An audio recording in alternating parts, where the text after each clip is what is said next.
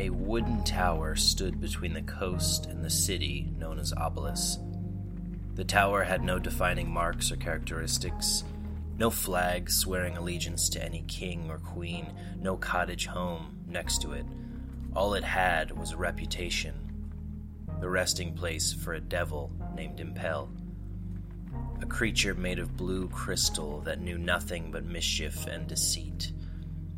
It was not feared so much as it was shamed. Children would throw rocks at the tower in the hopes that it would emerge and shout at them in its half-comprehensible language, a jumble of words that, in certain circumstances, lined up beautifully. More often than not, however, it shouted with no real force behind its words and no sensible course for them to follow. There were rumors of its unholy birth, stories of the demon's womb it came from. Pieces of its crystal hide were sold to princes for more than the worth of all of Obelisk. Chunks were gathered by chipping a piece off of its body as it slept. Crystal farming started as a drunken wager one unseasonably warm night, but had become a city pastime of layabouts and reprobates. Only once had it backfired. A man whose blood had turned cold from the volume of ale he had drained crawled through the tower window and stumbled forward with broken breaths and a hand axe strapped to his belt. The creature tried to disarm him as the hand axe swung wildly at its neck, but there was no strength being held back. Everything the drunkard had, he committed. The creature had no choice. It shouted one word, and the man's ribs cracked as he was pulled back through the window, plummeting to his death. Impel mustered what bravery it had and carried the man's broken body back to Obelisk, prepared to lose its life in exchange. Many called for it, and not for the first time. Only two stood between Impel and the masses. They were the city's best woodworkers and the builders of Impel's tower. When it had first arrived outside the gates of Obelisk, the city called for its execution, proclaiming it an affront to the gods. But back then, Kima and Tamrat stood with it. They convinced the city to allow a tower to be built outside of town for the creature to reside in. Once again, as it held the crushed body of the drunkard, they begged for forgiveness on its behalf. The rabble wasn't easily dissuaded this time, and a pyre was being prepared in the city square. Only when the widow of the drunkard came forward and explained the man's plight was the city's bloodlust pacified. He was in deep with a foul gambler from the south, and even a king's ransom wouldn't relieve his debts. In a foolish, hopeless act, the man promised the head of a devil to a back-alley alchemist who could in turn sell it for the gold needed. Let us not take more lives for this debt. Let me bury my husband with the quiet of the morning and not to the sounds of oil burning and wrath and whatever sound the poor beast would make in the face of its demise. After that, the harassment and abuse of Impel lessened for a time before gradually becoming worse than before. Pieces of its tower were torn away and wild animals were let loose through its windows. Rattling chains were hung from the railings, and pots and pans were latched to them, making a horrid clanging in the night. Every night Impel would detach the chains, and yet the following evening they would be reattached by oafish city dwellers with no aspirations beyond the inane torment of a creature who wanted nothing more than to be left alone.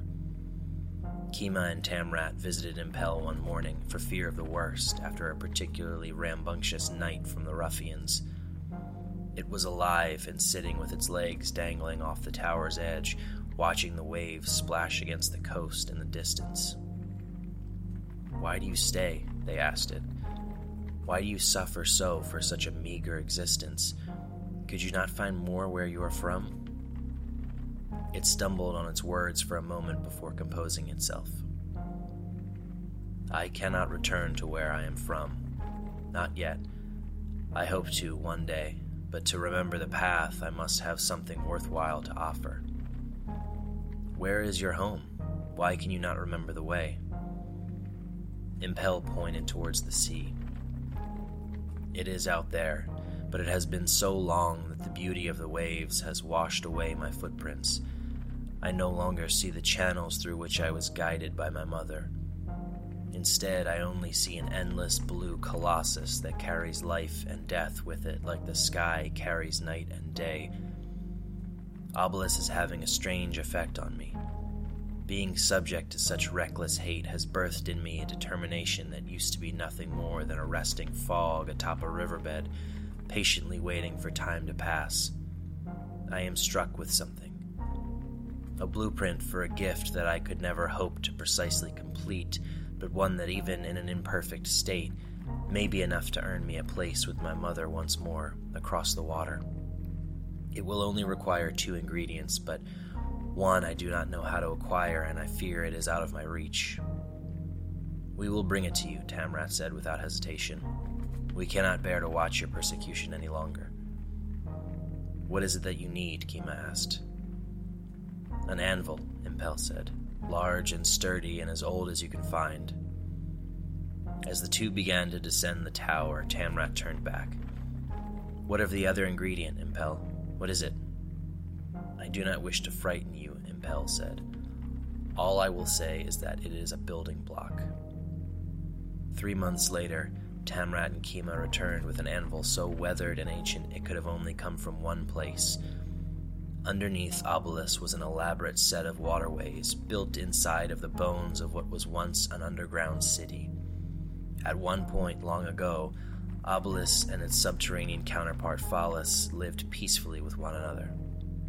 Disputes began to spark between the two, as they often do between civilizations separated by so little.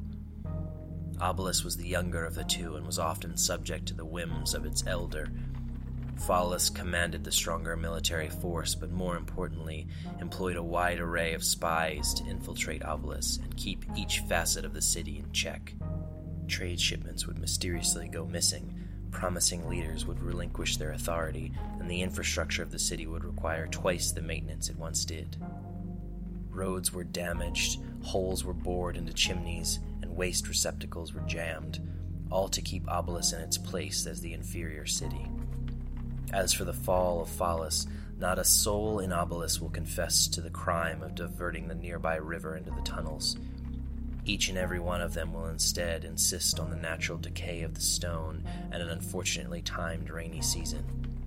And so Phallus ceased to exist, instead serving as the waterways and storage space of an entire city that turned a blind eye to its destruction. It was an example of a strange trait that Impel had studied in humans, one that was evident in their treatment of it as well. When told by a few, lies were vilified, but told by many, and they were canonized. To Impel, a lie was a lie. To the humans of Obelisk, a lie could be a different way to serve their own collective needs. "Will this do?" Kima asked. It was chipped and covered in algae, but otherwise showed very little signs of deterioration. "Yes, it will do." Kima and Tamrat left the tower with the praises of Impel and the prideful swell of an act done for nothing other than kindness. They would never see Impel again. No one in Obelisk would. It cleaned the anvil and retrieved a wooden box from the corner of the tower. It had been locked away since the drunkard's death. Before Impel carried his body back to the city, it found something. On the blood-soaked grass at the foot of its tower, ripped from his skin like a chicken bone, was a rib from the drunkard. Impel had pulled too hard as it threw the man from the tower and dislodged one entirely. It cleaned the bone and hid it away, then carried his body back to the city. It was unsure if it would ever return, but at that moment a relentless curiosity had sparked in it, the urge to create from what it had destroyed, to replace that which it had so greedily taken in exchange for its own pitiful life. A way to repent, a way to inspire. The anvil rested in the center of the tower. Impel stood in front of it and felt itself rise from its body. It was still there, but it could also see something else. A lush, muddy landscape and a form waiting. A faint voice bubbled to the surface. "I am waiting to welcome you home." The anvil hummed quietly, patiently. Impel gently placed the drunkard's rib in the center of it. Doubt was sinking deep into Impel like a stone sinks in the water. What could it do with all of its erratic thoughts, its mindless behavior, its brutish hands like the broken stone of a cave wall? The rib crackled. It could hope beyond hope that something meaningful would come from all of its longings, but what was hope? Years of regret and longing had beaten such things out of it. The rib shimmered ever so slightly. Even if its mother could bring it home, what would it find there? Would it be among its peers and ashamed by years of idling? A fool who forgot the road home and couldn't be bothered to work its way back until the twilight of its time? The rib split in half and a dozen bones sprouted from the shards. Perhaps it wasn't meant to bring an offering in the first place.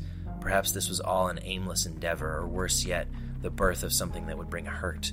An irredeemable creature that would roam the lands looking for thralls to serve its twisted means. A dozen bones split and became 3 dozen, then 4 dozen. Was Impel simply mimicking its mother? A child playing at what it imagined it could be, but not what it is capable of? It would be better if the sun did not rise for a beast playing God. The bones shook violently before beginning to arrange themselves in a pattern. But Impel was not a beast. It was called that so often it had forgotten. It was more than that. The surface of the anvil cracked, and from beneath it a thin layer of skin unrolled like parchment. Impel was the offspring of something wondrous. It was flawed, certainly, but there was a light in it, buried deep. A gurgling noise echoed out from the core of the anvil as blood began to trickle upward like a spring. Even in the shadow of its mother's grandeur, Impel could bring a form to the spark of light it retained. The shred that had persisted, the lone wayward gull fluttering without its colony. The voice of a child cried out, and a path across the ocean revealed itself. Impel could see, only for a moment, what had arisen from the anvil. They looked nothing alike, but it was beautiful in its own way, in the way a breath of wind is beautiful.